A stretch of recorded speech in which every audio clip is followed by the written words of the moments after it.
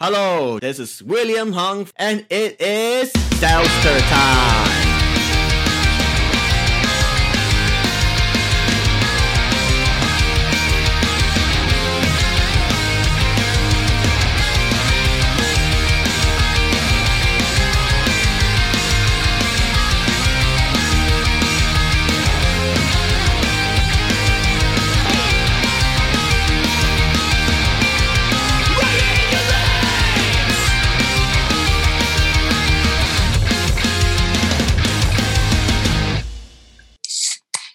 What's up, you guys? Welcome back to another episode of the Seltzer Time Podcast. It's your boy Ricky, aka Dick Chuck, aka the man behind the can at Seltzer Time Official. Here is always in the conversation accomplice, the man with the hunch about Worcester, Travis. What is crackin' Fizzle Fiends? Welcome back to another episode of the Seltzer Time Podcast. And per usual, we are so glad you're back with us.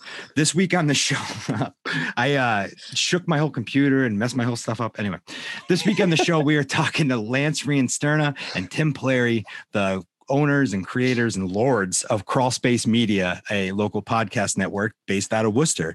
But before we get there, y'all know what we have to do. Yo, Ricky, how was that McRib sandwich? Dude, it was so good. In classic Maura fashion, everything I've ever had from him has been unbelievably great. The McRib, I've never actually had a McRib from McDonald's, so I don't technically have anything to compare it to. After December 9th, when it comes back to us, you and I are going to have to record a bit of content. You can only have a bite. I don't give a fuck. Okay. I'll buy it for you. No, fuck it. No, I'll fucking buy it. I just mean like $2.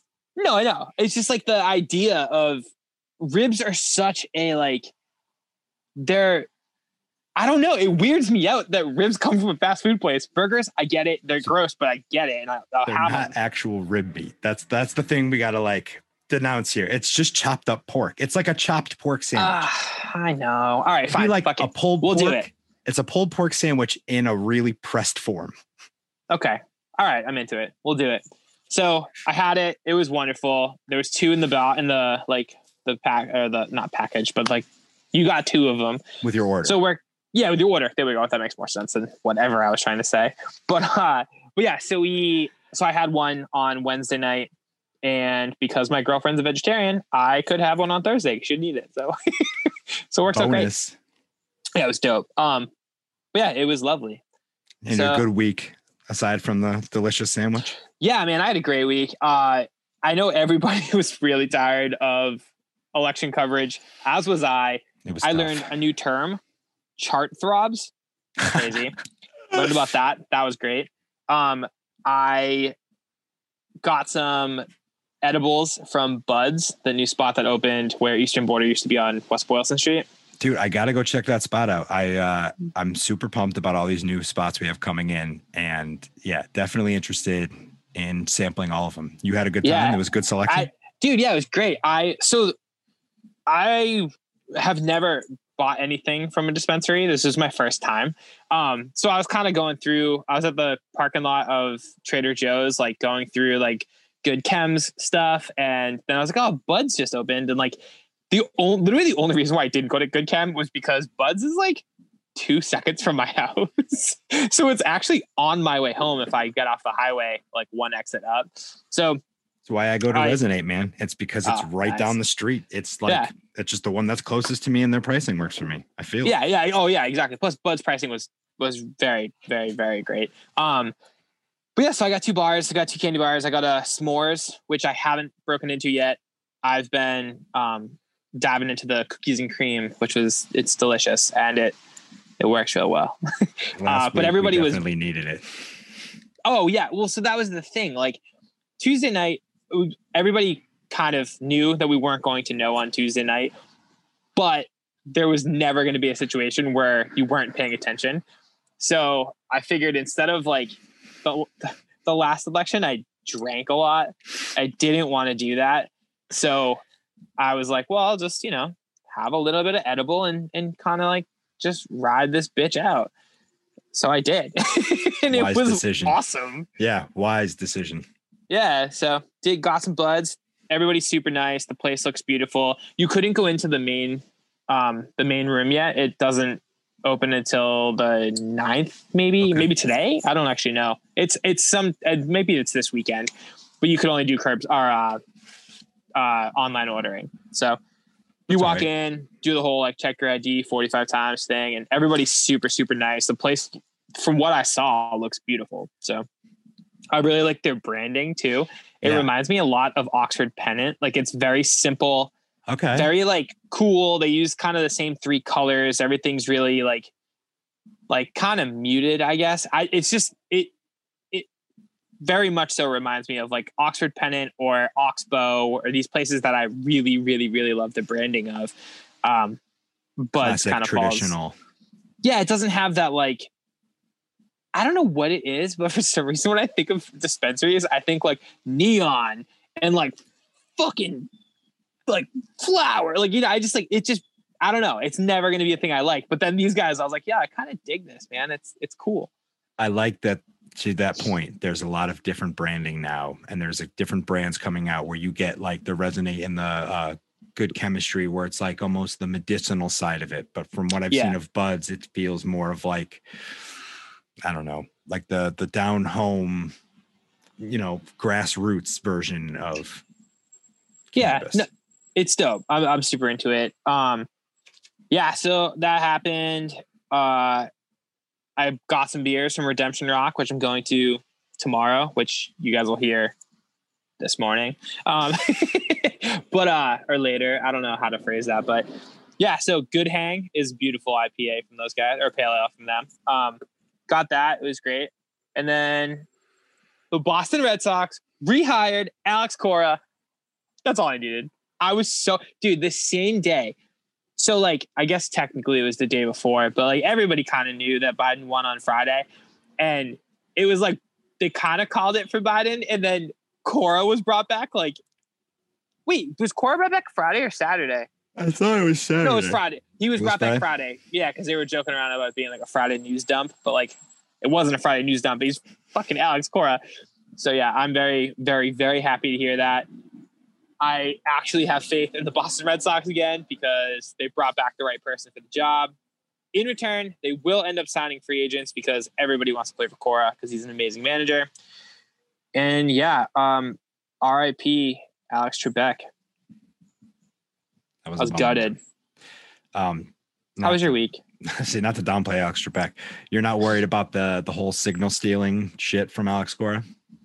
No, that like, first of all, everybody does that. Second of all, that was with Houston. That he literally was found not guilty of doing that with Boston. I don't care what he did in Houston. It's like,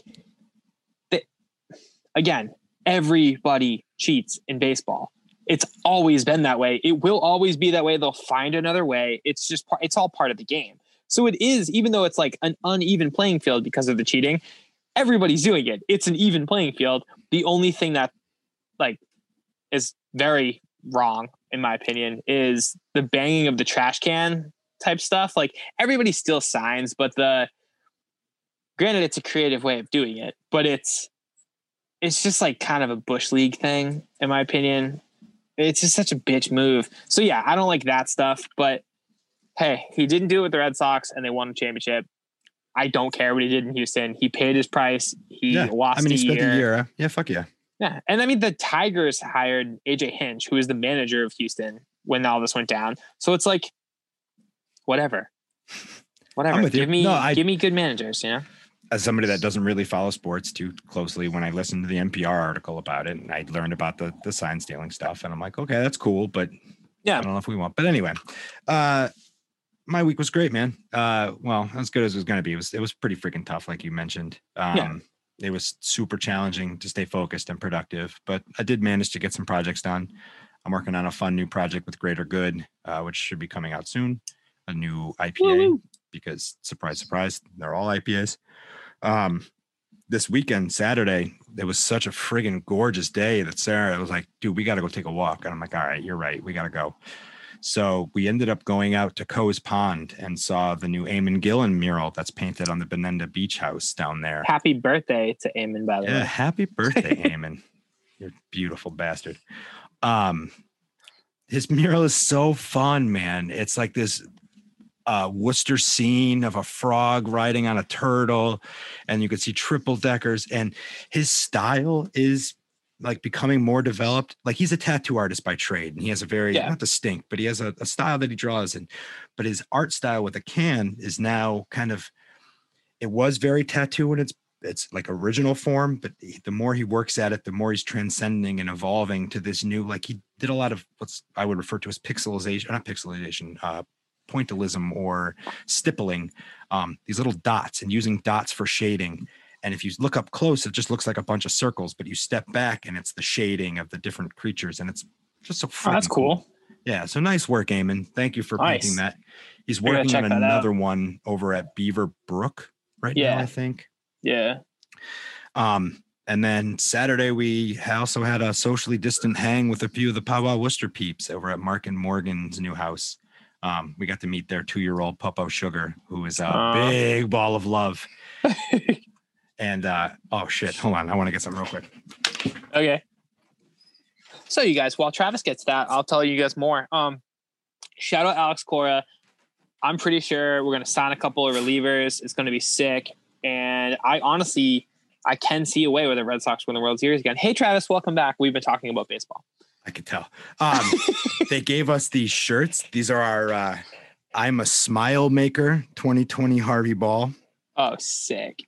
That's a good word for it, because I don't know who was thinking making this design. I am not going to wear a shirt that says 2020 on it. That's just not my style. But it has all the winners of the Harvey Ball Award, the World Tour, as it were. Okay. Thank you for the t-shirt, and thank you for the Smile Award. Everybody should go watch that video because it was fun. Cool. I think with that, we could probably jump over to the conversation with Lance and Tim. Quick, just a heads up.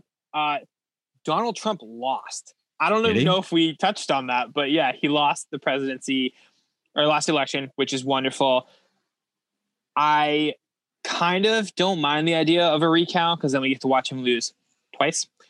But I also know it's going to be a very long 2 months of him doing a bunch of dumb stuff and saying dumb stuff and it being really annoying. But at the end of the day, it doesn't matter. He is gone. So yeah, shout out America. We'll get to that. We'll definitely get to that. I feel like we're going to touch on that in Stokes and Pokes. Yeah, probably. Take it away, us. What is cracking, Fizzle Fiends? This week on the show, we are talking to Lance Reenstierna and Tim Pilleri, lords of Crawl Space Media. What is happening, guys? Thank you so much for coming on the show. Oh, thanks so much for having us. This is great. I got my seltzer ready. This is perfect. Whoa, I'm impressed. You guys are seriously, I mean, the fact that you two have microphones in front of you shows that you are some of our most prepared guests we've had on. These are not real microphones. These are not plugged in, and I don't even know if mine is made out of anything that's got electronics in it. Yeah. They're just part of the Zoom background. Yeah, they're not going to give me a microphone in prison. True. And not a real one anyway. So convincing. I mean, your prop making skills are spot on, man. Or I got a lot of time on my hands in here. What are they sneaking you in? I mean, that looks like plastic. How are you getting plastic through the bars? Well, I have some friends on the inside. I have some guards that know how to get things. So we'll just leave it at that. A red style character. Yes, exactly. Fair deal. So awesome, guys. Well, we talk about prison, but I think you guys are a little more well-versed on true crime and other subjects of that nature. Wow, I got to get better at this shit. Crawl Space Media started with Missing Maura Murray, I believe, which is a podcast about Maura Murray. We want to take it away from there. Like, let our listeners know. Sure thing. Yeah. We run Crawl Space Media, and we're based in Worcester. And we do mostly podcasts and documentaries. And the first podcast we started together was in July of 2015. It is called Missing Maura Murray. It is still going. And it is about a real life missing person named Maura Murray. Lance and I were working on a documentary about the community, the online community that is obsessed with the disappearance of Maura Murray. And we were doing a documentary on those people. And you might think, well, that's pretty small. That has to be a small thing. And it kind of is. It's a niche, I will say. But the community, the online community of people who follow the case is not that small. 100,000 people or something like that, maybe more, who follow it, pretty regularly. So we were doing the podcast initially to further our documentary, which it was called Finding Maura Murray.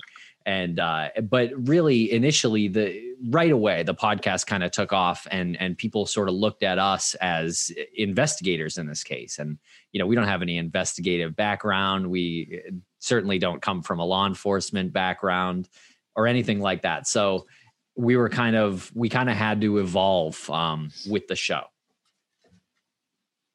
It was a really interesting way to start off, right? Because we're, first of all, interested in the disappearance because it's fascinating, because it's a single car accident in the White Mountain region of New Hampshire, and she's just gone. There's no evidence, no credible sightings, nothing. It never has been any activity on a cell phone. There's never been any activity on a debit card, just gone.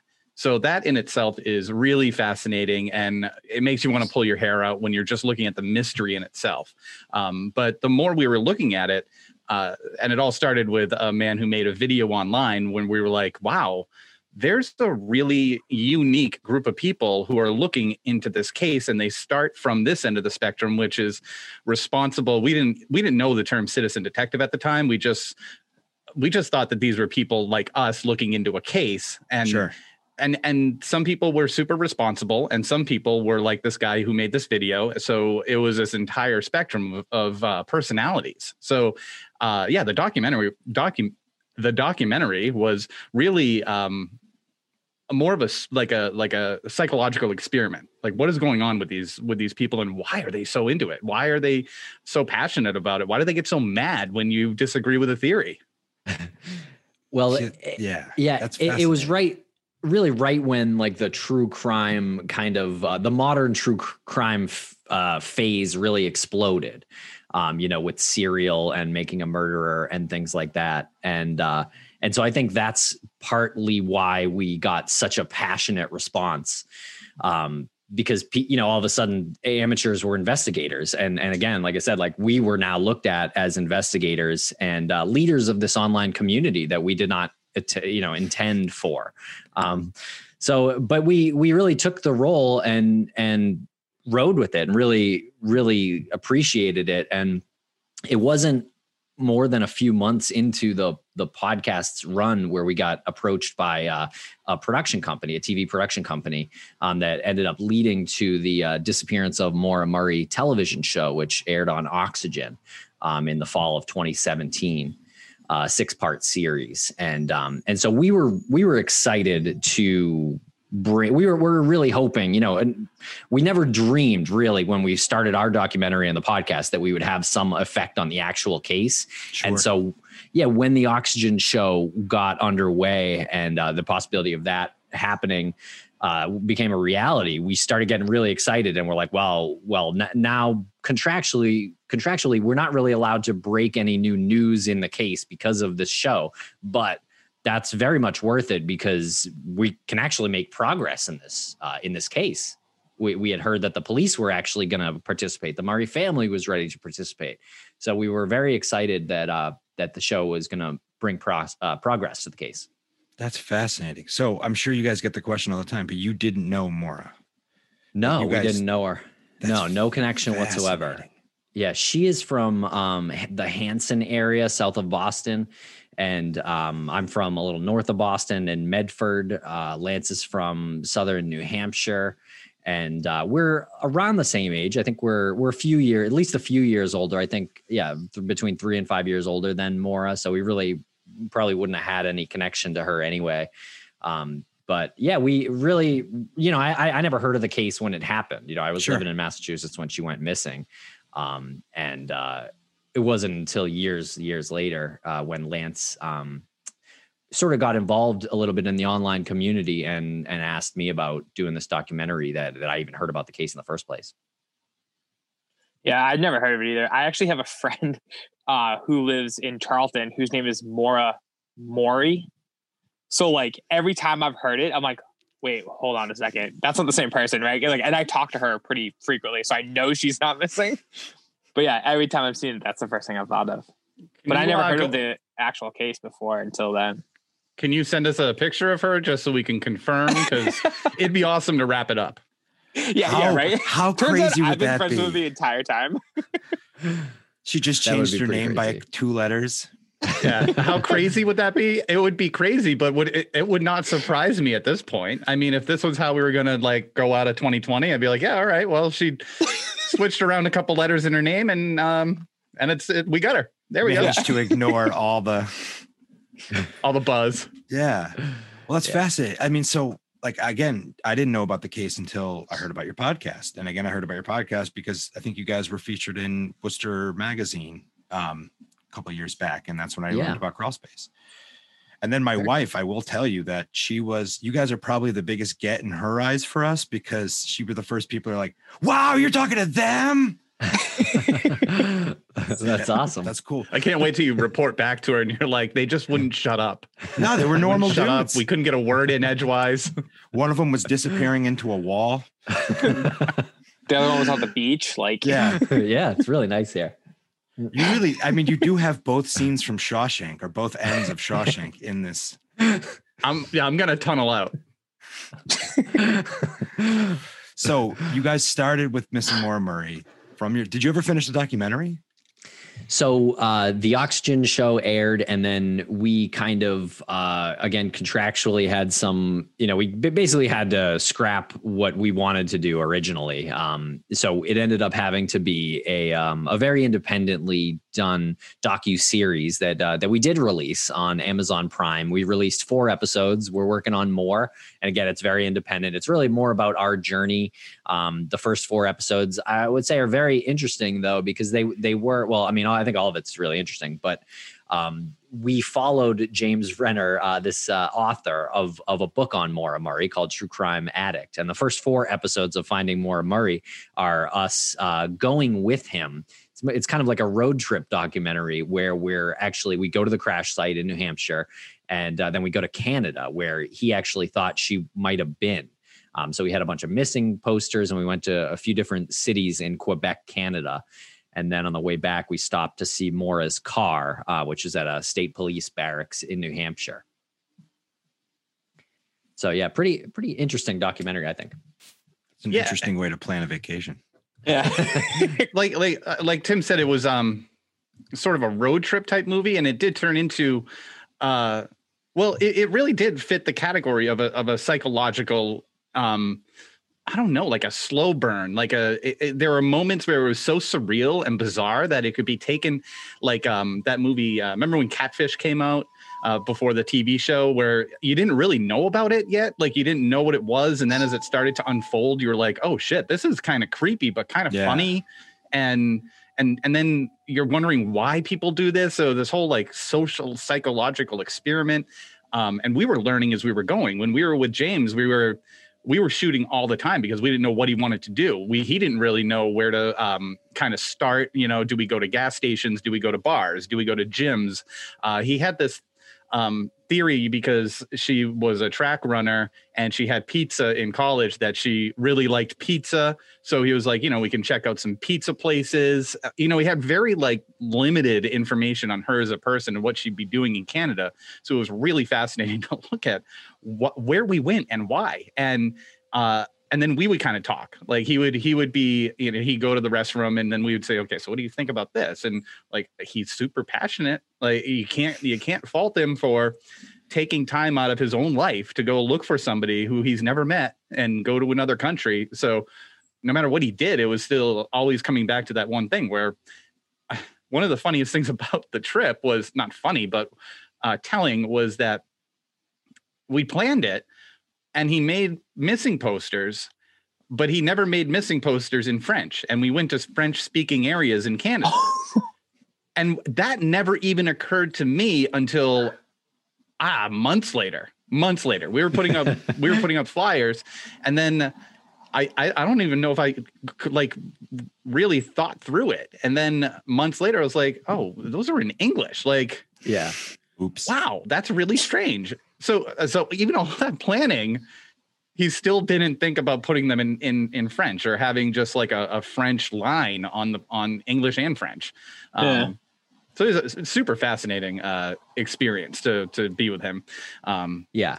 And the documentary was really supposed to be us observing the people who are obsessed with the case, but quickly we became obsessed too. So it's kind of tough to see the forest for the trees in this case. Yeah. So it kind of has those elements too. Nicely done. I could totally see that. I mean, even that is a story in and of itself of how you start from the outside and how easy it is to get caught up inside it. And because it's super easy. Like I've been watching the, oh my God, the name of the show escapes me, but they're out on Oak Island out in Nova Scotia trying to find that buried treasure. And it's so stupid. It's a bunch of just knuckleheads digging in the dirt, but you can't help but be compelled by the story and be like somewhat a little bit interested to see if they really could find buried treasure. How many seasons is that? Because I remember watching that, and on like season 3, I was like, this is the same episode. It's the same episode every single time. They just bring in a different guy with the metal. The guy that saved the show was the British guy with the metal detector. And he's like, oh, it's a coin. And he's like, he's my favorite because he's finding these tiny little trinkets, but they're making the biggest deal about them. Wait, that's a real show? Yeah. I thought that was a joke. Curse of Oak Island. No, it's a real show. I think there's like 8 seasons. 8 That's amazing. seasons. Yeah. Wow. I mean, the mystery of Oak Island is really crazy. Like that is super fascinating. And, all the little traps that were set up in the whole system underground there. But 8 seasons. Yeah. What do they think they are? Missing Maura Murray? Well, actually, I was going to say, I don't think this is the first comparison we've had to that show, because I haven't seen that show, but I understand that, like you guys said, like there is at its core a compelling mystery, and then you have groups of people who are really after the same goal. And I believe in that case, some of them are at odds with each other. And in our case, that ends up kind of happening at times because really, I think with the podcast now, Missing Maura Murray, if it doesn't upset somebody, I feel like it's not being effective. And I want to clarify, like we're not trying to piss people off, but people are so passionate that if we have on a guest who has a strong opinion, you're automatically gonna upset a certain fraction of people. And it works best like that, to be honest. They're more compelling conversations that way. Right. It's passionate. You want, even the people who are upset, they're going to listen again because they want you to come out of that, or have someone who disagrees with that last person, And I think we understood that this ultimately raises awareness for missing people. Sure. And then we started Crawl Space because we wanted to raise the awareness for as many cold cases and missing person cases, and also to educate ourselves. And I think in turn would educate the listener on a number of different ways cold cases are investigated and researched. And that was something that always fascinated us. And the title Crawl Space just came from Tim and I brainstorming like how do you describe like digging deeper, getting into uncomfortable spaces? Like, what is that? Like, what is like, you have to, it's got to be dark at times, there has to be something you can find in there. And I think we were just brainstorming anything. We came up with it kind of simultaneously and we were like, oh, like a crawl space. So that's where Crawl Space came from. But we started that because of Brianna Maitland's disappearance is always connected with Maura Murray's disappearance, because it was like a month later, just around a month later, a little over, and like 90 miles away. Very similar circumstances, single car on the side of the road. Brianna's case is a little bit more obviously nefarious because her car was backed into the side of a house and sort of got hung up on the foundation of the house. and she wasn't able to move it. But same deal. She disappeared, no trace, no sightings that have been credible, no activity on cell phones, bank accounts, nothing. And her dad, Bruce Maitland, reached out to us and asked us if we would cover it. We had a lot of listeners who wanted to know, like, are they connected? As far as we know, they're not connected disappearances. But we ended up working with Bruce a lot, and his personal private investigator, Greg Overacker, a member of law enforcement, a former police chief, Lou Berry, and a number of other people. Like Chloe came onto the scene with us, and she helped out as a what was her title?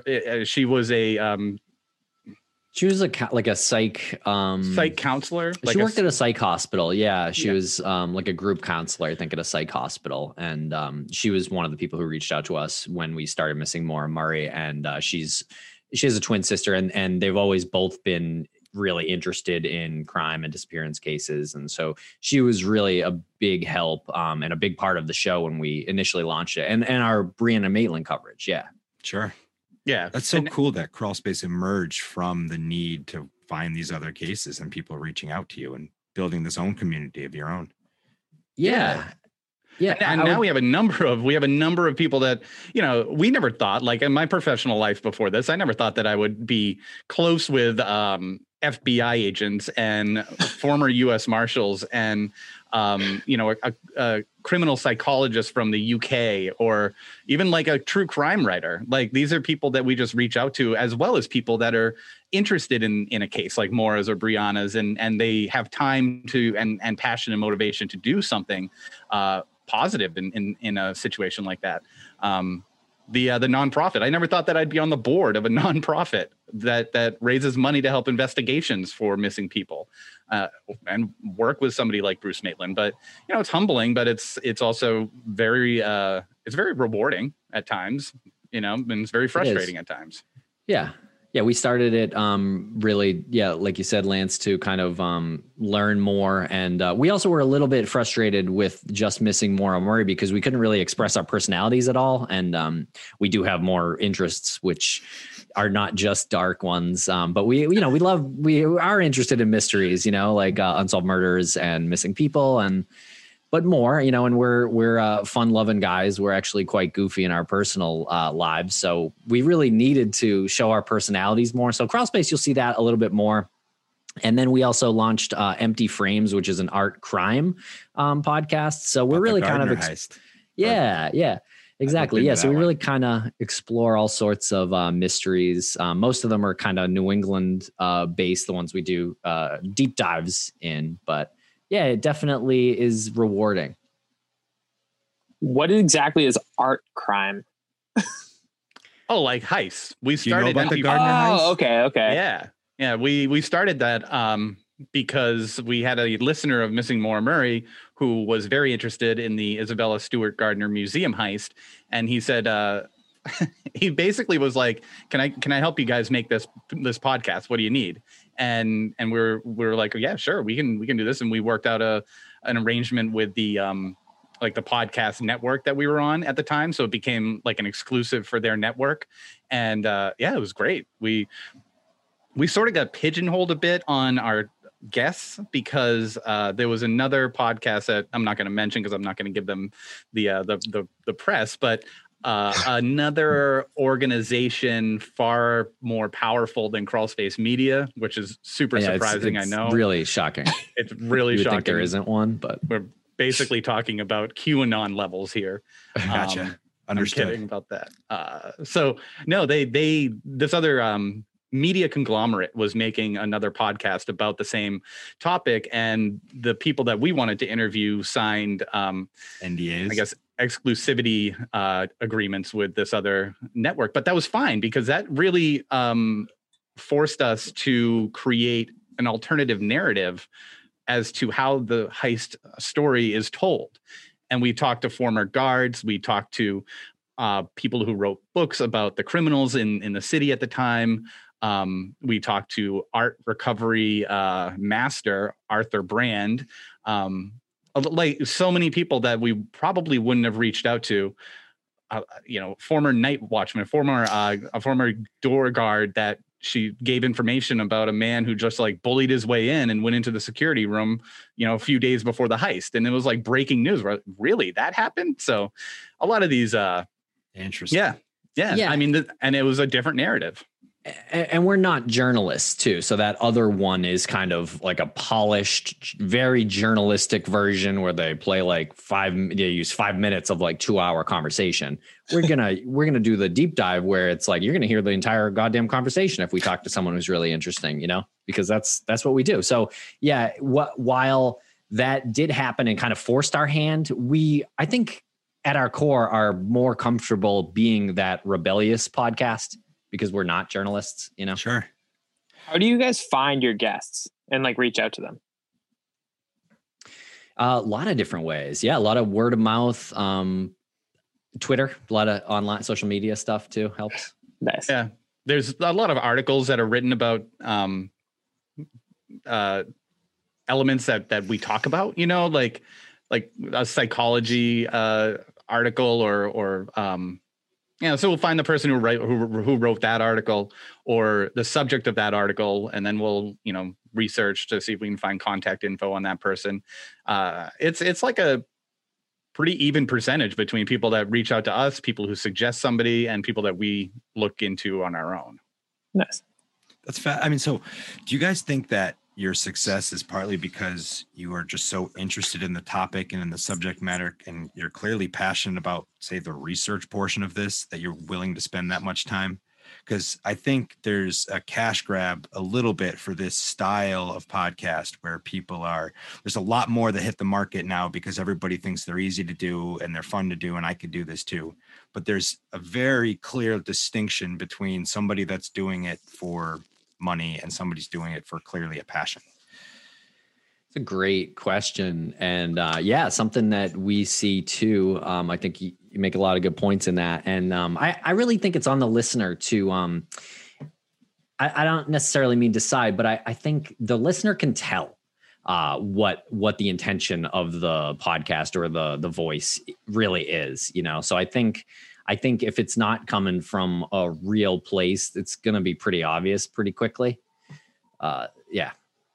So yeah, for us, it's, it's definitely in us, that passion. Clearly. I mean, you both just told me how much time you spend researching and how you find guests by looking at other articles. And now you're racing against a major network to try to get people to talk to you before they talk to them. Yeah. Well, to be honest, they're racing against us now. We're on season 3 and they haven't made anything else. So I take that as a win. That's what's up. Yeah. Hell yeah. There you go. Exactly. Yep. I mean, we were contractually obligated, but. Are you still kidding. working with another podcasting network, or are you guys completely independent now? We are independent, but we work with Spotify and Anchor with our podcast network. We have our podcast network, which you could say is an independent podcast network that has some partners like Spotify and Anchor and some other ones like Podfluence, which is really cool. Which is a site that gets people interested in different shows that they haven't heard of and things like that. Mostly true crime. We have a Get Vocal as a partner where we do some live shows. We do a weekly Thursday night live show on Get that's Vocal. Cool. Yeah, it's really cool. It streams right to YouTube, Facebook, and Twitter for us. So from one, and we broadcast it from one location. And we have a chat room every week on getvocal.com that participates. And that's, like you mentioned earlier, it's a community. We've really built this community. It kind of just happened naturally, and it's really cool. A weekly live show sounds exhausting. We get so pumped up for it. Lance even more so than me, because he like gets the warm up music going now, which is a new thing. House music. Yeah, the house music. Yeah, Lance gets really fired up for these. Depending on our guests, sometimes I'm a little mellow because I have kids in the next room who are sleeping, and also some of them are a little bit darker. Some of the episodes, but when they're fun, they're like, well, I mean, they're always interesting, but some of them are really kind of raucous when they're. It's a fun guest. Yeah, it's not exhausting at all. It's on Thursday night, so it's like the end of it's 9 p.m. on Thursday. It's the end of the week wrap up. And it's just like laid back, and we try to get guests that we can keep light. You know, they have important things to say, but we can keep it light. We've had really heavy guests on, and those conversations go well. Also, we have a really good community of people that join in every Thursday, and they contribute by messaging in the chat section. So there'll be this whole other conversation that's going on the side, and these people are depending on it now. You know, they'll join in, and they're like, it's my favorite night of the week, and it's just so cool to see that and have that. That's awesome. You know, be something that people love. Yeah, exactly. We're like the Full House of Thursday night true crime. Get vocal. But that's awesome. With this many shows and this many things you guys are doing, are you doing this full time? Like, is this your full time job these days? I was just about to ask that same question. Oh, sorry, I'm muted there. It's all good. Yeah, it is our full time job. We've been doing it full time for a few years now. Yeah, that's excellent. Yeah, we're very lucky. Sorry, my dog's dreaming and it's distracting the hell out of me. Oh, that's adorable. I have a question. Where are you guys in Worcester? Yeah. You're outside. Yeah, I'm in my backyard. It's gorgeous here today. It's gorgeous. It was kind of cool this morning. I mean, I'm more on easterly of you in Massachusetts, but Tim, I mean, you're on your tropical island beach. But it was just funny because Ricky was like outside. I thought it was his virtual background. And then he was like, no, I'm really outside. And now you took off like your overshirt and you're just in short sleeve. So I popped outside like 15 minutes before we jumped on to record. I had to like fix something really quick. So I jumped outside and I was like, oh man, it's super nice out. I'll just record out here. When I first moved into this house, we didn't have any furniture in here. So I had to record outside because it was super echoey. And then, so I like put a hoodie on because I thought, I'm outside. You thought it was November. And then about 10 minutes into this, I was like, holy shit, I'm like starting to sweat a little bit. Like the sun is pretty much right behind me. But yeah, no, it's gorgeous outside right now. It's very strange. I think that's awesome that you guys live, opposite directions, and Worcester is your center spot of all places. Like you guys have an actual studio space here, right? We do. Yeah, in Worcester, and when we were recording there before this horrible COVID pandemic, we were recording regularly there and going there every weekday, really, to record. And our intro was always, here we are in the Crawl Space Studios in Wormtown. It's Tim and Lance. So that was always a fun part of our intro. And now since the pandemic, we kind of had to lose that part. Bummer. Hopefully it's coming back eventually. Worcester, yeah, hopefully, because it was so nice. It was so cool to go to our building. Worcester is a really wonderful city that has been coming up for a while and is really, COVID probably set it back a little bit, like everything else has been set back. But Worcester is now getting the Red Sox affiliate team. The AAA team? Actually, there you go. I just happened to throw this on, so. Yeah, you already have the hat, and unfortunately they're getting rid of Kelly Square, which was always a delight, but they have all it's still there. It's just the Kelly Kotex now.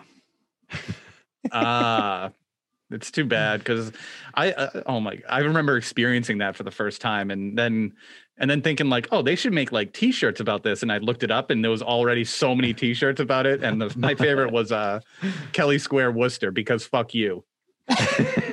Yeah. No, that sounds about right. I'll be honest. You go in there right now, it's still not any better. It's just people going in a circle and a little more hectic.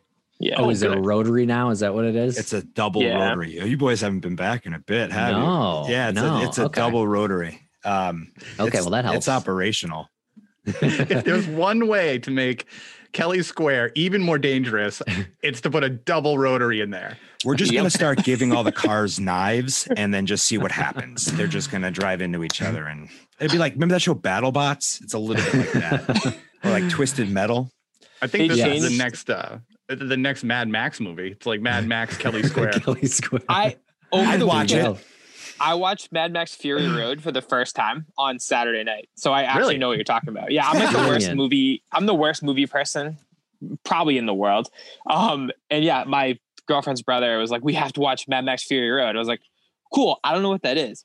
And he's like, it's like my favorite movie ever. And we watched it, and it was a movie. It was a movie. That was your reaction. It didn't make any sense to me. It was just like these guys driving in the desert. There was like 6 beautiful women, and then there was a guy playing guitar on the front of a truck. You are the worst movie. You are the worst movie person. I am. I'm the absolute worst movie person ever. Oh my God. You joined in a franchise at like their 4th movie that was like 18 years after, like, and then you're like, it doesn't make any sense. Why are they in the desert? I don't get it. Someday I'll probably watch the other ones, but yeah, it's a great movie. Yeah, I love that movie. Yeah, Fury Road was fantastic, and the way it was shot was astounding. I don't think I saw any of the other ones either. I just don't. Oh really? Oh really? Oh good. I had an uncle that was into them. My uncle Frank's really into them. So I was a younger kid, and I remember watching them. They're cool. Like Thunderdome was it was just, it's fun and it's over the top and it's I don't know. I can remember being it's Kelly 13. Square. Yeah, dude. 2 men enter, 1 man leaves. Is that guy playing guitar on the front of a car? yeah. And when he strums it, flames come out of the amplifiers or the speakers. Yeah. That's so insane. It's so yeah. It's so very good. insane. The guy who made that movie made Babe, Pig in the City. Yeah, and Happy Feet. Happy Feet. That's insanity. They're all the same movie. It's all the same universe. You're probably right. That guy is a brilliant filmmaker. Yeah. If you look closely in Kelly Square, there are actually dancing penguins too. So it does kind of tie it all together. I used to when we would leave the office for lunch occasionally, and we didn't really know we were not far from Kelly Square, but sometimes we drive around not really exactly knowing where we're going. And whenever we'd realize, oh shit, we're heading towards Kelly Square, it's like that feeling that characters get in a movie if they're in a river and they see, oh shit, a waterfall is coming. It's like, how do I do anything? Just broke your paddle. grab a tree branch. Like, how do I stop from going over this waterfall? Just bail out of the car. Yeah. Is that car would probably be safe in Kelly Square? Just go straight it through. I mean, like hop you a jump curb. out. they do say don't stop. So Yeah, don't stop. Just don't stop. Now you can go to the market and grab yourself a Wachusett beer and sit outside and just witness the horror show for hours, just sitting there sipping on your beer, watching. They have like a beer garden there now? Yeah. Like a little patio. Kelly Square is getting better. So you're telling me that what Kelly Square once was is now a double rotary, more dangerous, and you can sit outside and drink a beer and watch it happen. Yeah, you know how like the American Revolution, people used to go picnic and watch the battle? Yes. It's a little like that. That's incredible. I was actually thinking about that, like in the Civil War, where they had it was like they would put on. It was basically a show. Like people would just sit there and sip lemonade and watch it. It's fucking insane, and that's somebody realized that that's what they need to do outside the world's worst rotary. No, go ahead. Oh no, go ahead. It's all you. I was just going to ask where you guys usually went to lunch when you're in Worcester, but I feel like your question is going to be a lot better. No, the lunch question is pretty funny. So we went to, I think, Panera the first time and literally killed our day. Like by the time we were done, we were like, it's 4:00. We got lost. We're like, we can't go anywhere beyond, unless we're going to the highway, because we knew how to get to the highway. And we were like, all right, we just got to stay within like 30 feet of this building and we'll be good. Unless we're going back to the highway. You're on Grove Street, right? We're on Jackson Street, our studio. Yeah. I don't know. Yeah. Is that close to Grove Street? I'm not sure. Thought so. Maybe Jackson Street, like near New Tradition. Oh, that's Jackson Place. No, that should be. I think it's Jackson Street. We're near downtown. Near Main Street. We're nestled in between Hurricane Betty's and the other strip club. Yeah. So you're over near New Tradition. Oh no shit. I don't know. Is that another strip club? No, it's a coffee shop. Well, maybe. Depends on how many coffees get served. It's a coffee shop, barber shop, motorcycle shop. Yeah. Love Worcester. Yeah. Love Worcester. We're like maybe diagonally like 3 blocks away from the hot dog place, Coney Island Hot Dog. Okay, yeah. This is exactly where we think you are. I was wrong. I don't know why I thought you guys were over by the Fix, but so it's awesome.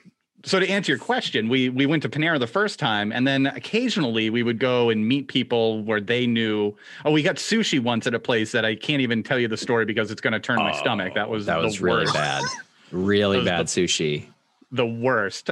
Shangri-La? Shangri-La, I think it's called. Is that what it's called?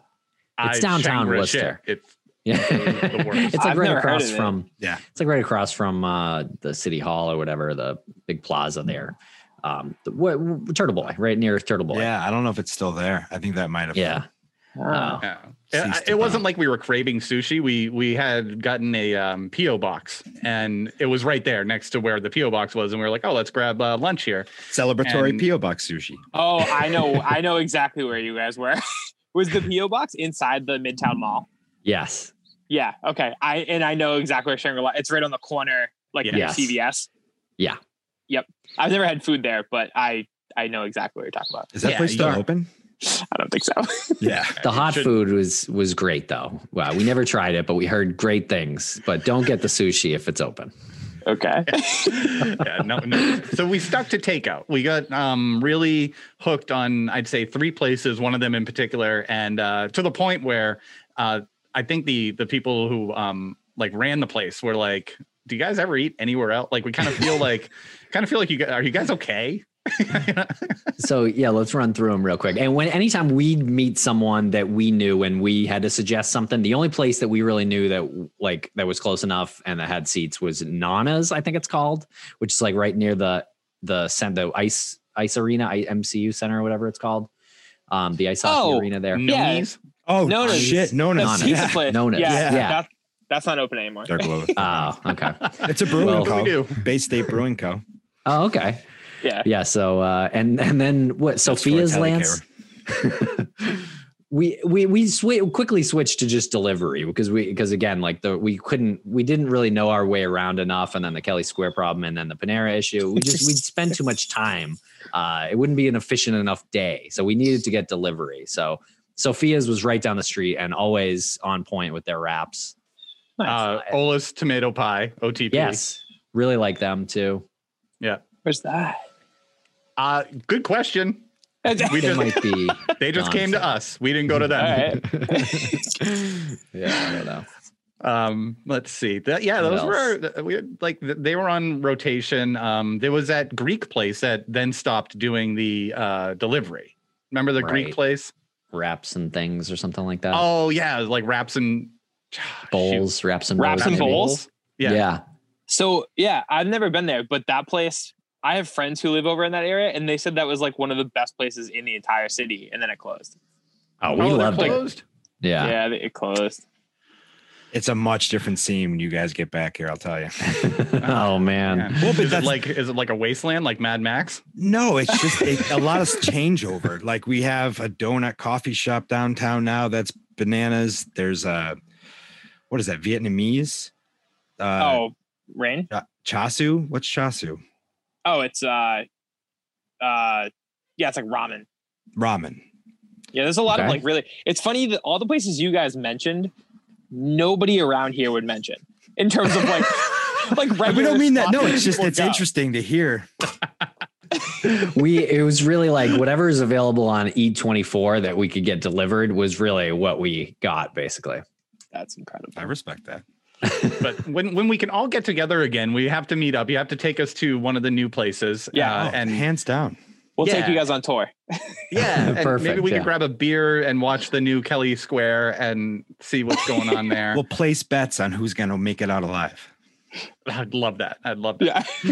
We had planned on going out there, and we had planned on going out there and interviewing someone for Missing Maura Murray because they were local, and then Tim was like, should we really go out there now? Like, it just takes the novelty away because of COVID, because it's like, why are we putting anything at risk? Like when we can do this over Zoom and, hopefully that comes back because it was a really fun way to spend the day.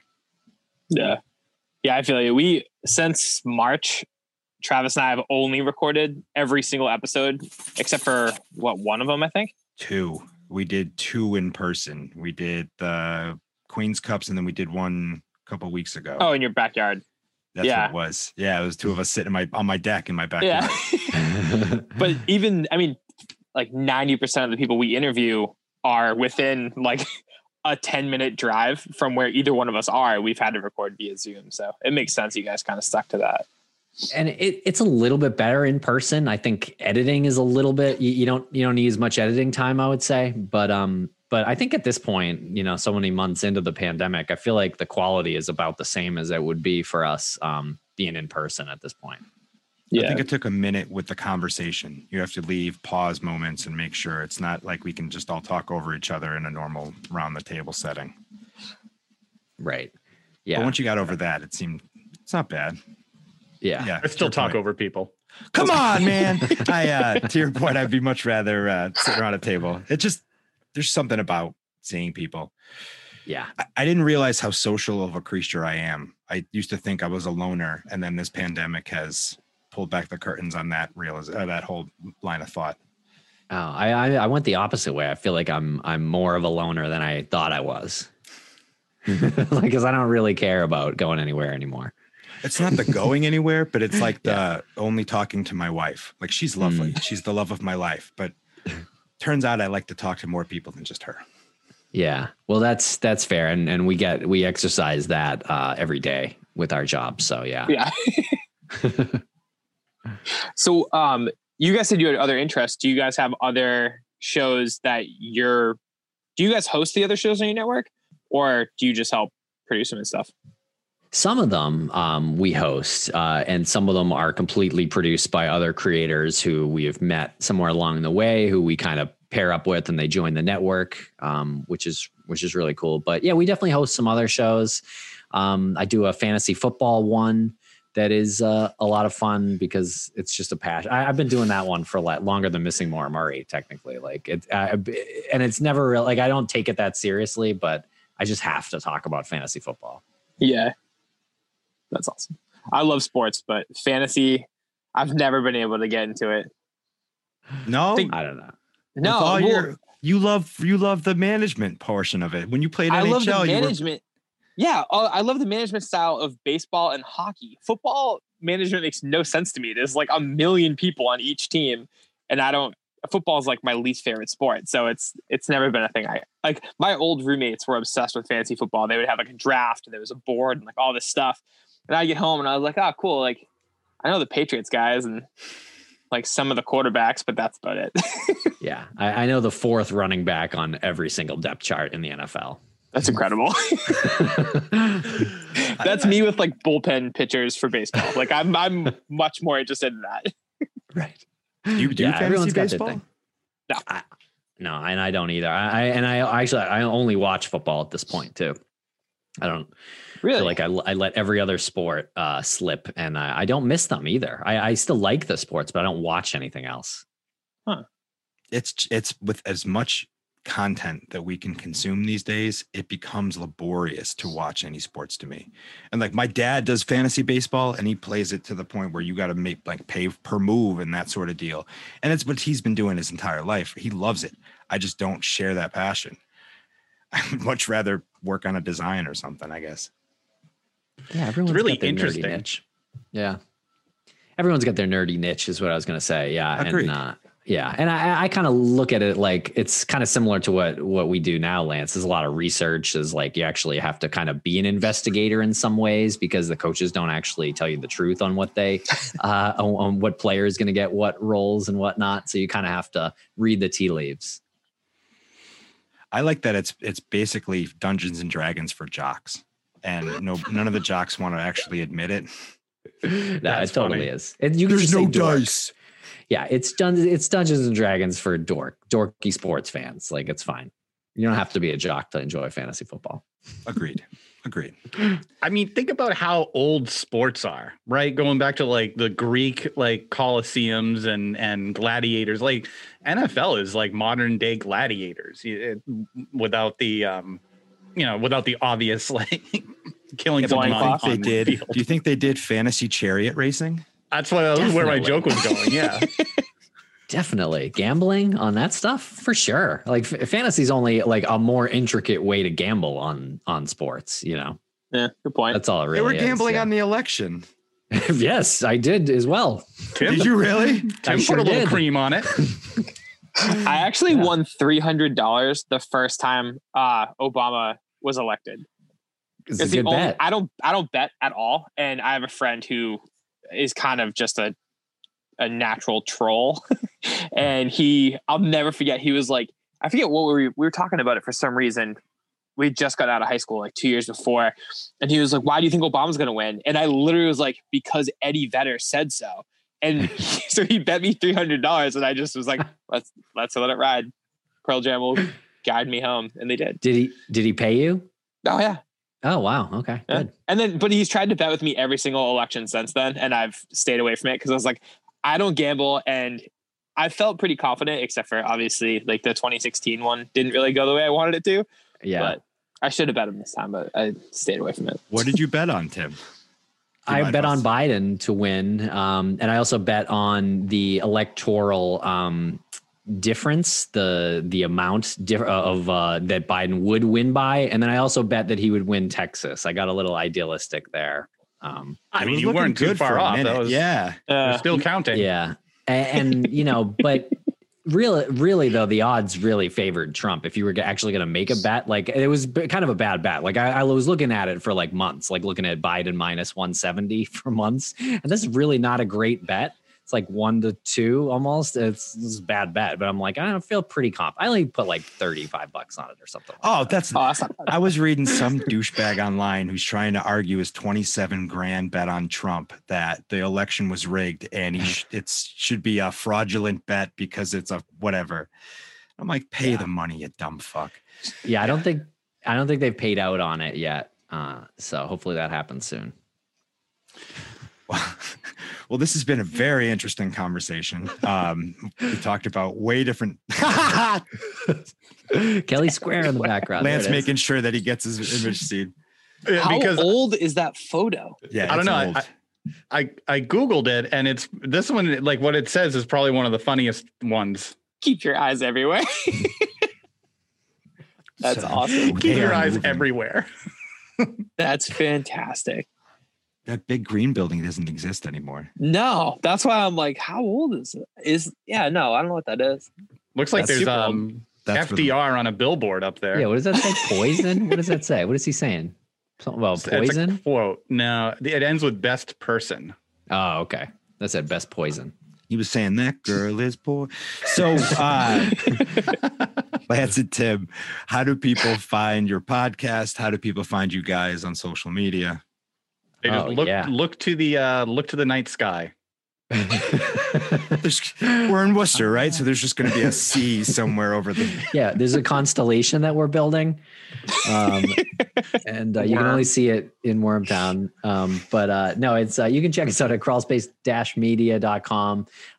You can find us at Crawlspace Podcast on Instagram, Twitter, Facebook. We're also on Missing Maura, at Missing Maura Murray. If you search for that on Twitter, Facebook, or Instagram, you'll find it all. And the podcast apps, obviously. And my fans only page is at podcaster stud.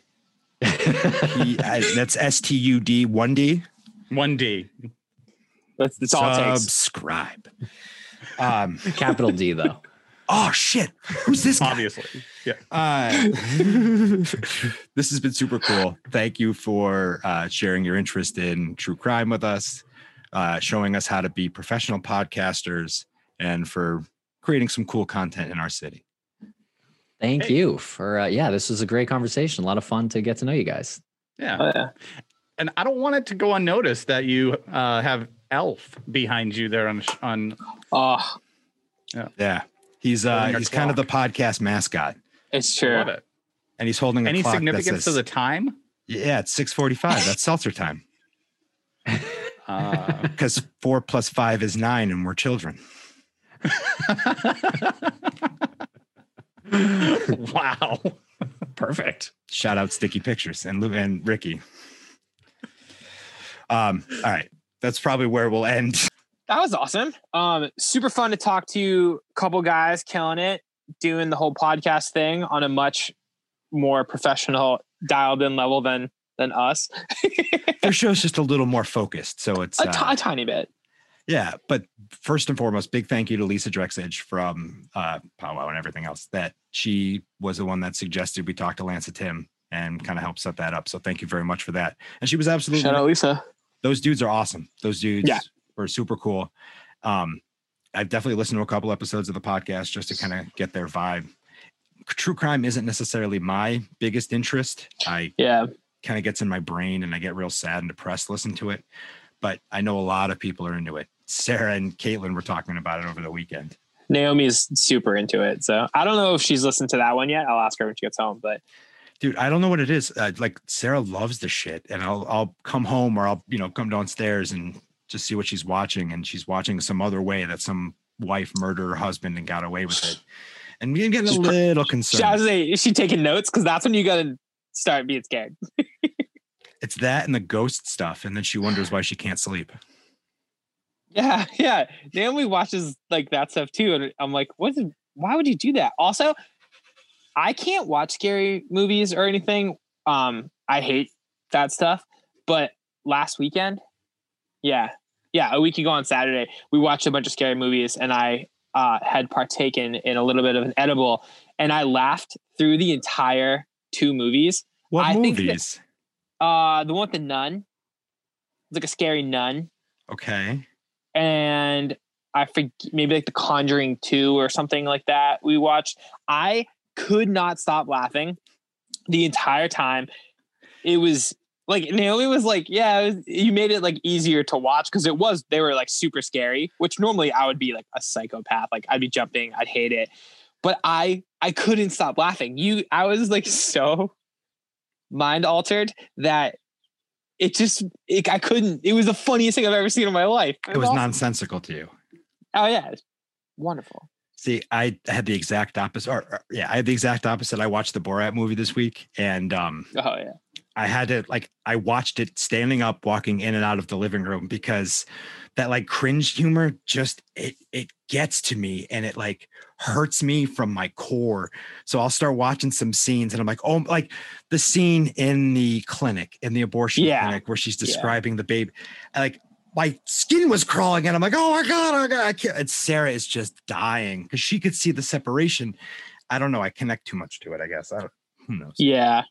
That was cringy just based off of like the doctor. Is he a doctor? I don't even know what they're called, those people, but that facilitator, the guy, the things he was saying were just very uncomfortable to hear.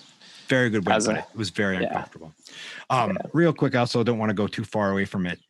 The 645 thing, that's freaking hilarious. I'm now thinking about it. You've definitely told me that before, and I don't know why I went with 4 + 5 is 9, but it works either way. It's so good. Oh yeah, 2 years into this thing. Yeah, right. We'll get there eventually. But yeah, so shout out those guys for coming on and killing it. So hopefully, we'll talk to them soon and show them some other spots around the city. Yeah, some other lunch spots. We can all go enjoy Kelly Square together. Awesome. All right. It's probably about that time. Let's do it. Good Solon. When you hit them with those stones, ow! Gotta slap them with those pokes. Oh, yeah. Stokes and pokes. All right. Well, like Ricky said, for those who somehow haven't heard yet, we have a new president-elect here in the United States. And for my poke, I'm going to start off by saying that we suck at listening to experts. Over the summer, they said that the virus was going to get worse in the fall, and here we are. And then over the past couple months, they've all said that the election results were going to take a while and that we shouldn't expect an answer the night of, and that, that week we probably couldn't even see results. But we still watched old dudes playing with their displays, talking about big dumps all week. And chart throbs talking about big dumps. Sign me up. they all talked about like, oh, we got a huge dump. I didn't talk about this big dump that I was expecting. I get it. It was actually like, it's kind of exciting watching it. Oh, you finish your. Well, no, just to the point, like, yeah, it's hard not to look away. It's a dumpster fire, and you need to see, and the dumpster fire happens to have a lot of control over what the hell happens the next 4 years. Yeah. And it's really hard not to get fully wrapped up in it. But, you know, people were upset how long it took, but we fucking knew it was going to take this long. They told us it was going to take this long. It's true. What were you going to say? It was exciting watching it. I mean, we all know how I feel about how lovely I think Twitter is, but it kind of gave me the same feeling as watching like an MLB trade deadline day via Twitter, which is easily my favorite day of the year. You watch these things kind of happen, and I was trying to explain it to Naomi, like the way that like at least I view this stuff is, you see, I mean, everybody's going to be reporting things, and you kind of, if you stare into the Twitter void enough, like I do, you really can kind of tell when something is just tweeted just for the response, or if there's actual credibility to it. That was happening a lot Thursday and Friday, where things were really starting to take shape. And Naomi was unbelievably stressed out about the selection, as was a majority of everybody was people that we know. But I was like, Friday morning, I was like, hey, like, it's all good. Like, we've got this in the bag. It's things are starting to trend in the right direction. And like, I'm a big believer in trends because it's pretty much always correct. So like, watching the trends of what was coming out, you kind of had the idea of like, holy shit, like this is actually happening. And then it was super telling the way Trump and his team were handling everything. Everything was very much like, he kind of knew it was over a couple of days in, and 2 days before it was announced. But yeah, it was just kind of amazing to have a couple different group chats going, and throughout the day, you're getting these texts that are like, oh my God, it looks like this is happening. Oh my God, this is happening. Here's a screenshot of this. Oh my God, this is happening. This guy's reporting this. And you kind of watch it all come together. And then it actually like played out that way. It was very, very, very exciting. Super stressful, but exciting. If I didn't have a horse in the race, it would have been exciting and it would have been riveting. If I was in any other European country and was just watching it from afar, yeah, it would have been way more enjoyable. Being in it was extremely stressful for me. So like, it was stressful, but it also like, okay, don't get me wrong. I hate Donald Trump more than I hate anybody in the world, except for possibly Mitch McConnell, that piece of shit. But did I think Biden was going to win at the end of the day? No, not really. Because I have no faith in enough people doing the right thing. I'm so happy that I was proven wrong. I couldn't imagine a world in 2016 where that like we actually made it possible for this guy to become president. And the fact that we've lived through 4 years that turned out to be way worse than even like the craziest theories. Outside of him getting us into a war, pretty much everything else that was talked about happened, but on a way worse level. And the idea that, we were finally going to be smart enough as a country as a whole to get us out of that situation. I didn't have a lot of faith in that actually happening. So like, it was kind of exciting watching it play out, where at the end of the day, I was like, well, I'm going to be very upset, and I'm going to be bummed, and I'm going to be scared for a lot of people I know if he wins. But like, that's kind of what we showed was going to happen. So the idea that all these different groups of people got together and voted and actually changed it, it was so much more exciting of a win because it happened. It fucking happened. Yeah. It was amazing. It was amazing. Yeah. Saturday was an exhale. And like, my mother-in-law was the first person to text us. She was the one that let us know. And then, yeah, it was like, we were out walking around Coast Pond. We had this amazing conversation with some woman walking her dog. Her dog's name was Alf, oddly enough. So that's so sick. Felt like I was supposed to meet him. And it was just cool, man. It was just like walking around. You heard people screaming, you heard people cheering. Yeah. It was just was interesting. But I think that John Oliver put it pretty well last night, talking about. I haven't watched yet. I'm going to watch that a little bit. It's really good. He described kind of what America is. And if you look at our, latest three leaders, you have the first Black president of the United States. And now we've just elected the first female vice president. She's the first Pacific Islander to be elected to the position, woman in the cabinet, and sandwiched between those two is a fucking white supremacist. And as a whole, that's United States, man. And that's the shit that we as a country have to now figure out. This fucking election was far too close, in my opinion.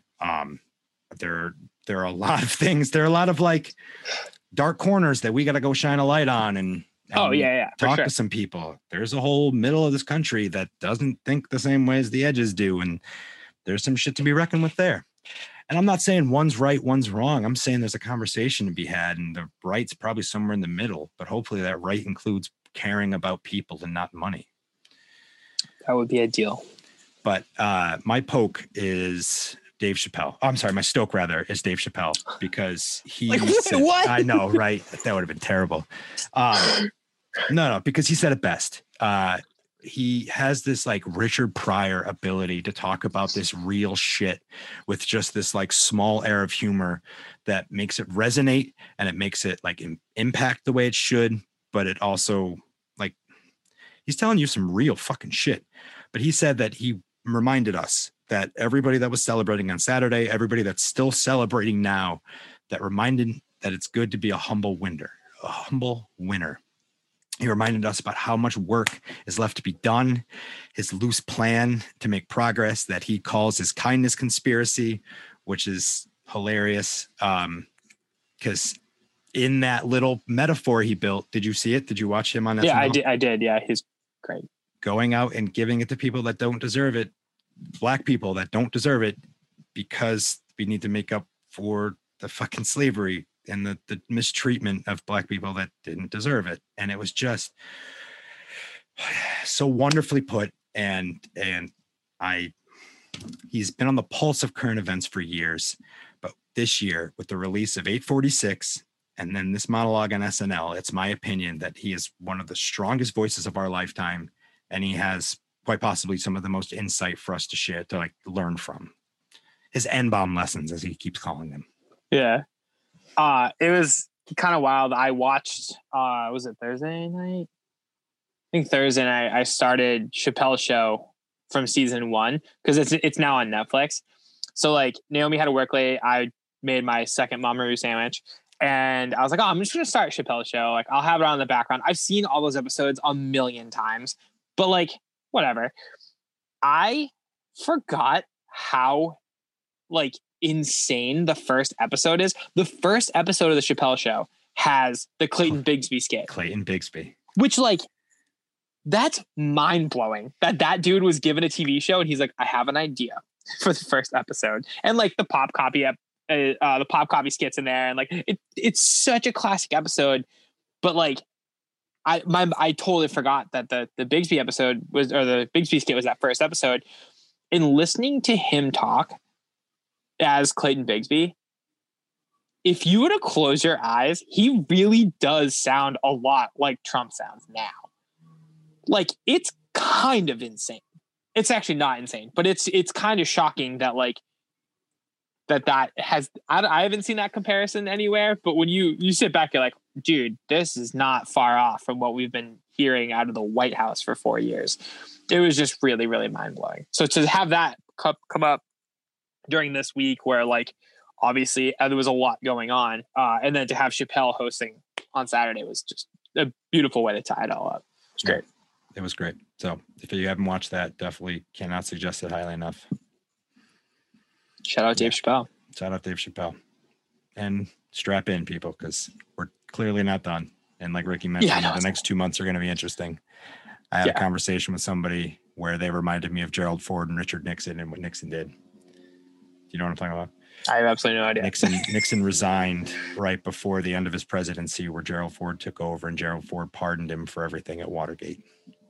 So there are people speculating that Trump will resign, Pence will take over, and give him a presidential pardon on some of the stuff that he faces.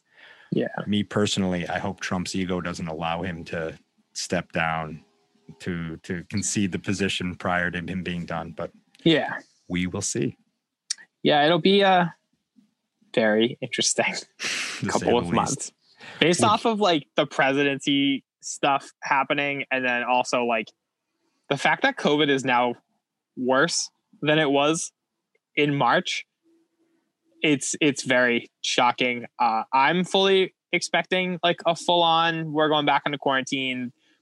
I kind of know for a fact there's some places in Worcester that are 100% closing in December. I don't think it's for good, but I know that they are closing in December based off of what's happening. So get ready, bitches. You could have just wore a fucking mask, but no. All right. What do you got for Stokes and Pokes? All right, cool. What's up? So my poke is I spent 3 full days packaging pretty much every single order that came to Worcester Wares last week after a huge holiday drop. So shout out everybody for that. Thank you. And it was super fun. I love packaging things. It is like a very fun thing for me to do.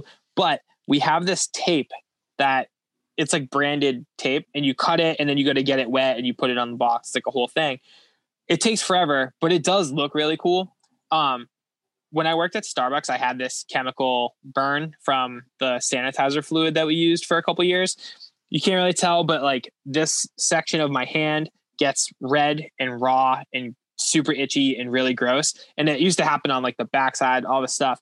Whatever this chemical is on this tape, when you wet it for 3 straight days, it had the exact same effect on me. Nowhere near as strong, but still, it's been a very like itchy weekend. You wear gloves? Do you think that would just mess you up? No, I wouldn't be able to use my hands at all. And like, you'd have to take the gloves off every single time. It's a whole, it's easier just to do it this way. Yeah. People, when I worked at Starbucks, they said the same thing. Like, well, can't you wear gloves? And I was like, no, like it doesn't work that way. Like you need feeling, and like you need to be able to like, I can't work like that. So you need those tips. So yeah, need those tips.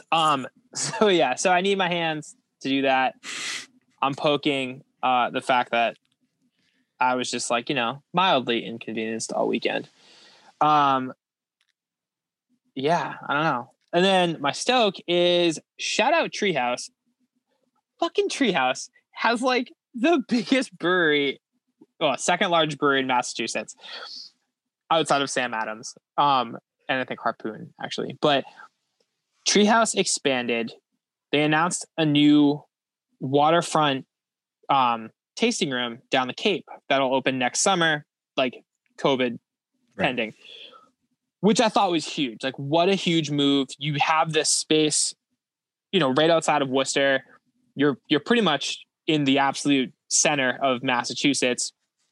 You're really close to Connecticut. Sorry, there's a bee crawling on my hand. Can you see that? Yes. Ah! Flick it off. What are you doing? That's how you're going to get stung. Just shake it off. You were going to get stung live on. It flew away. Oh, now it's on my screen. Let him steal. He could sting the screen all day long. That was nuts. Wow. Where were you the day that Ricky met the bee? All of a sudden, we're like National Geographic. I'm like, oh, it's a fucking bee on my fucking hand right here. I don't know. But so, the oi punk version of Steve. That's awesome. Yo, save the bees though. All right, yeah. So Treehouse has this brewery. They're killing it. They opened this tasting room down the Cape, which is super smart. I mean, that place is going to be jam packed. It looks beautiful from the photos they've posted. Then the next day, they announced they're opening a Western Mass location in Deerfield, and I was like, oh my God, which is going to be more focused on like hiking and that aspect of life. It's just so smart. Like, to have a brewery that for forever only had like 6 accounts in terms of bars and restaurants where you could get their beer, with 2 of them being in Worcester, by the way, to not really be a beer that you can't go to a restaurant and get it really, you have to go to a brewery. So instead of like changing their entire, like they're changing the entire game again, instead of opening up for distribution, they're opening 2 other locations in Massachusetts where you can go get their beer. That's unbelievable. They now have the entire state fully covered, vacation destination, Western Mass lifestyle destination, and then they're right in the middle of Massachusetts, outside of Worcester, 40 minutes from Boston. It's unbelievable. They're creating a brand experience, and they know their users and they know their audience, and that's just brilliant.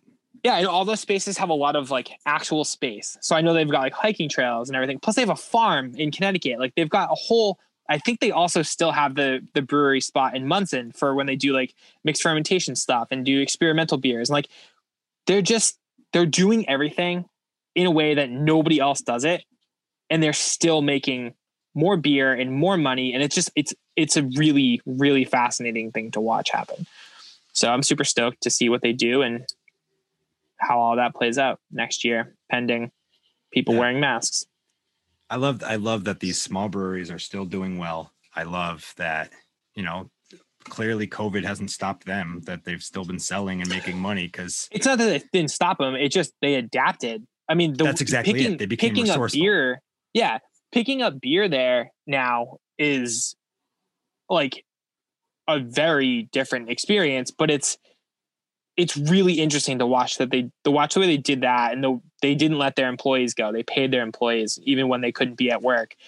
They changed their entire business model to adapt to this. And they didn't do I don't know how to like phrase this without it coming out wrong, but they never reopened the tasting room. They just kept that one style of business. Exactly. It was safe for customers. It was safe for employees. It was awesome. And they're still killing it, and they don't have to shut down and refigure the way they do anything, because they've just stuck to it, because they had the foresight to see that, like you said earlier, they just listened to the experts. Like everybody knew this was going to happen. So instead of changing your business model and kind of allowing people to come in and spending all that money on or plexiglass partitions and all that stuff, they just never did. And it paid off huge. It's very impressive. I wonder if I don't know, I'm speculating, but I wonder if by the books, they were able to move more beer because people didn't get out of their cars, create a line, absolutely, buy smaller amounts. You stayed in your car. You weren't even allowed to roll your window down. Right. Everything was, you showed your phone through your window. That's amazing. Like what a simple thing that a lot of places are like, well, I don't know. Like, that's not really how it's done. Like, you got to print something out and hand it to them. Like, no, fuck that. It's on your phone. You just show them your phone. How it was done doesn't mean it needs to be done that way. Exactly. They completely changed the game. It's very impressive to watch. So I am very excited to see how all that plays out. And I can't wait for most likely 2022, where I can go to the Cape and get a beer. Yeah. Stand in line for 2 hours. Right? I'm into it. I want to meet Rockwell out at the Western Mass version. We're going to go hiking. Hell yeah. There you go.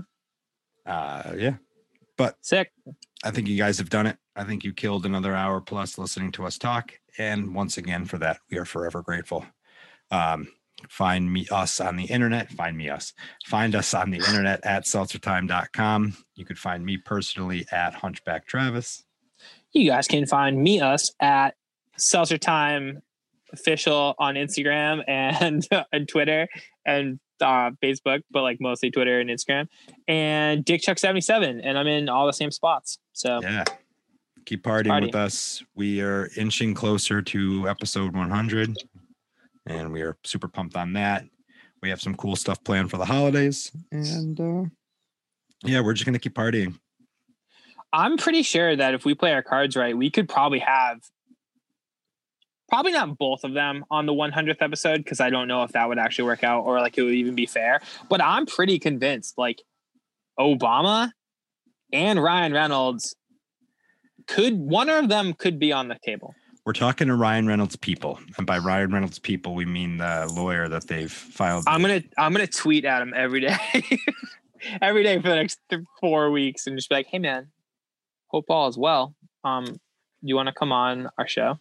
And we won't talk about anything except for his phone company, his Mint Mobile. That'd be so funny. What about the other, the whiskey company? Oh, the gin? Dude, that gin's actually like fucking delicious. I bought it. It's really good. I'm not surprised. It is really good. I'm into it. Awesome. All right, bye guys. Hi, Ryan.